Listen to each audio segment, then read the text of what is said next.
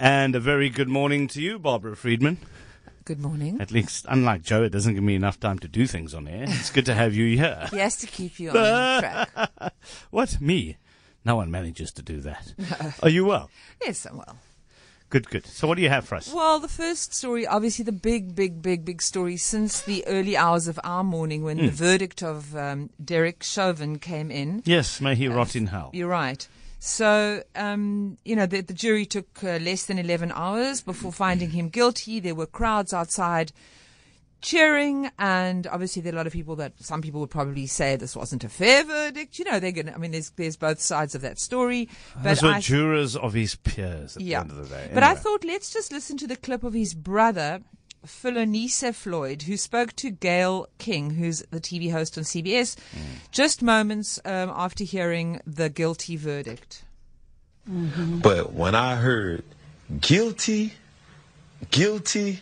and guilty, I didn't know what to do. I didn't want to jump up. I didn't want to do anything. All I had in my head was, man, this is not just for George. This is for everybody around the world. Yeah. People of color especially, because we feel like we never get justice.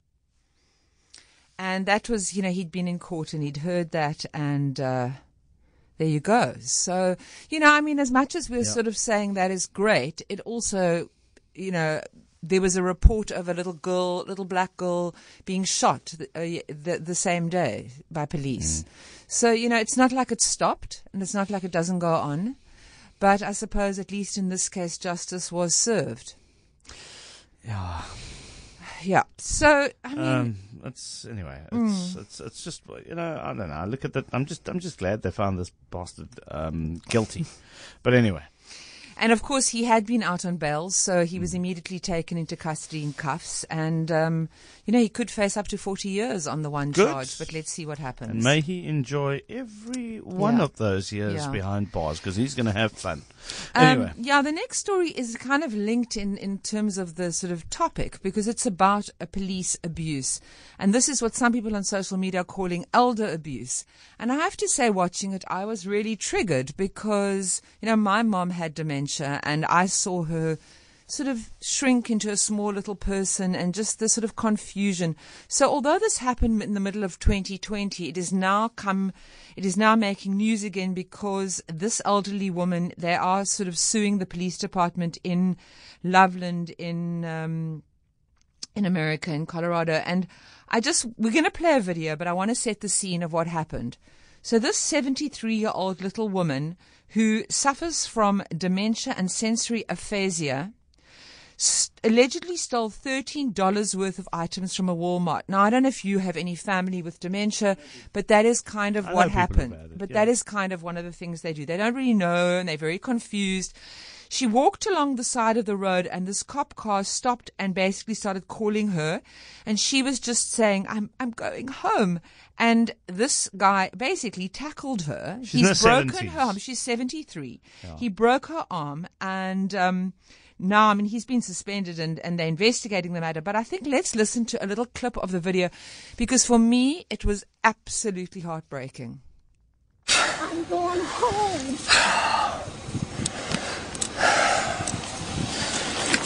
Stop. I'm going home. No, you're not. Are you finished? Are you finished? We don't play this game. You understand me? And if you try to kick me, this is going to be bad. I'm going home. Stop. I'm going home. I'm going home. I'm going home. Ow. Oh, my God. Are you finished? That guy deserves to get, 73 years old. And she's tiny. Yeah, this is my question. Right? What was she going to do to him?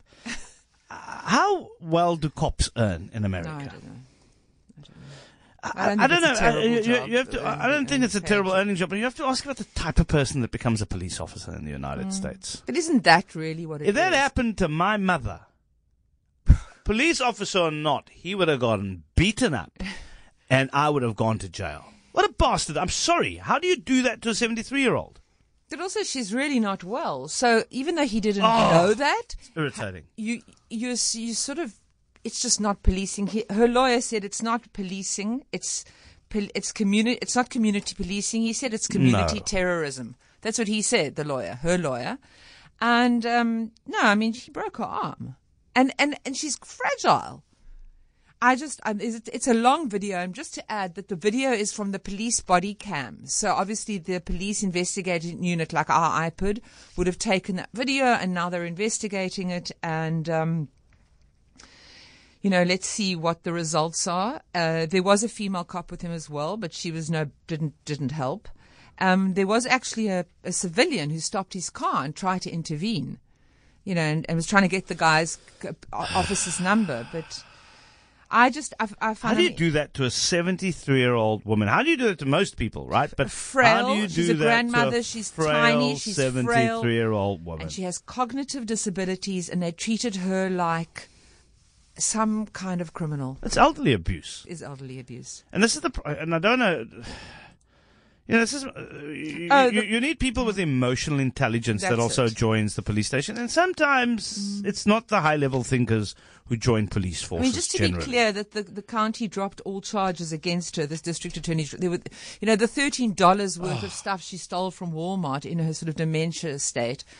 And I mean, the way he spoke to her, you'd think that she was, He probably goes home and beats his wife as well if he's unfortunate. If she's unfortunate enough to have him as a husband. But I do think that your point, though, is that this is the culture of policing in the world, and that is where it comes from. It's part of the patriarchal culture, which is kind of a force, and it's very, very aggressive. Yeah, I mean, it needs to be a change. It needs to be a community policing, not. Penny, thank you very much for your message. My liberal views are sickening. He was prosecuted by politicians. He will be acquitted. Okay. I mean, this is some people support hillbillies, and that's fine. Yeah, because when you put your knee on someone's neck for over 9 minutes. Yeah. Let me tell this person. Me and my liberal views. Let me look at your photograph. Let me look at your photograph. Okay. Hold on, wait. Let me look at his photograph, and tell this idiot Stephen that you're a doofus. All right, that's what I think about you and your comments. And if me being a liberal, let me get upset about this. If me being a liberal because a man lost his life because some idiot basically snuffed his life out of him over 9 minutes, you can go and fly a kite. Anyway. Yeah. So the third story is, I thought, in the light of the incredible work of our firefighters over the last number of days, I came across this Back a Buddy campaign, and it's for an all-female fire crew called the Juliet Crew. They have had some publicity, but I thought it's worth mentioning on air in case anybody listening actually wants to jump in and help support this all-woman wildland firefighting project.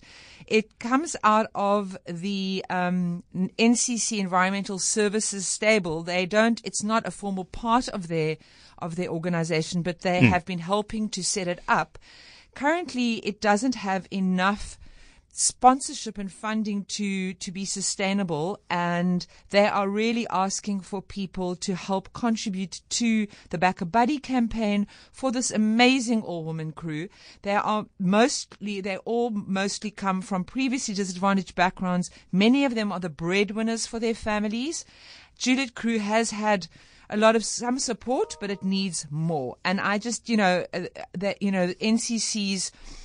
Managing Director Dean Ferreira said, it's time for men and women to sort of stand side by side, shoulder to shoulder, fighting things like fires, and it's something that historically wasn't the case. So now we have this crew. The pictures are amazing of these women. But they need a permanent solution so that they don't have to travel long distances with their equipment because it's dangerous and they are vulnerable. They're often exhausted after fires. They've done an incredible job. They are based more out in the sort of in the Boerland area. They did an incredible job over those recent Jonkershoek fires. And I just think it would be worth people jumping in and supporting them. So you could always agree. go to the NCC website and you'd see the details there, or the NCC Facebook page, Yeah. or on Back a Buddy. Well, there we go. Barbara?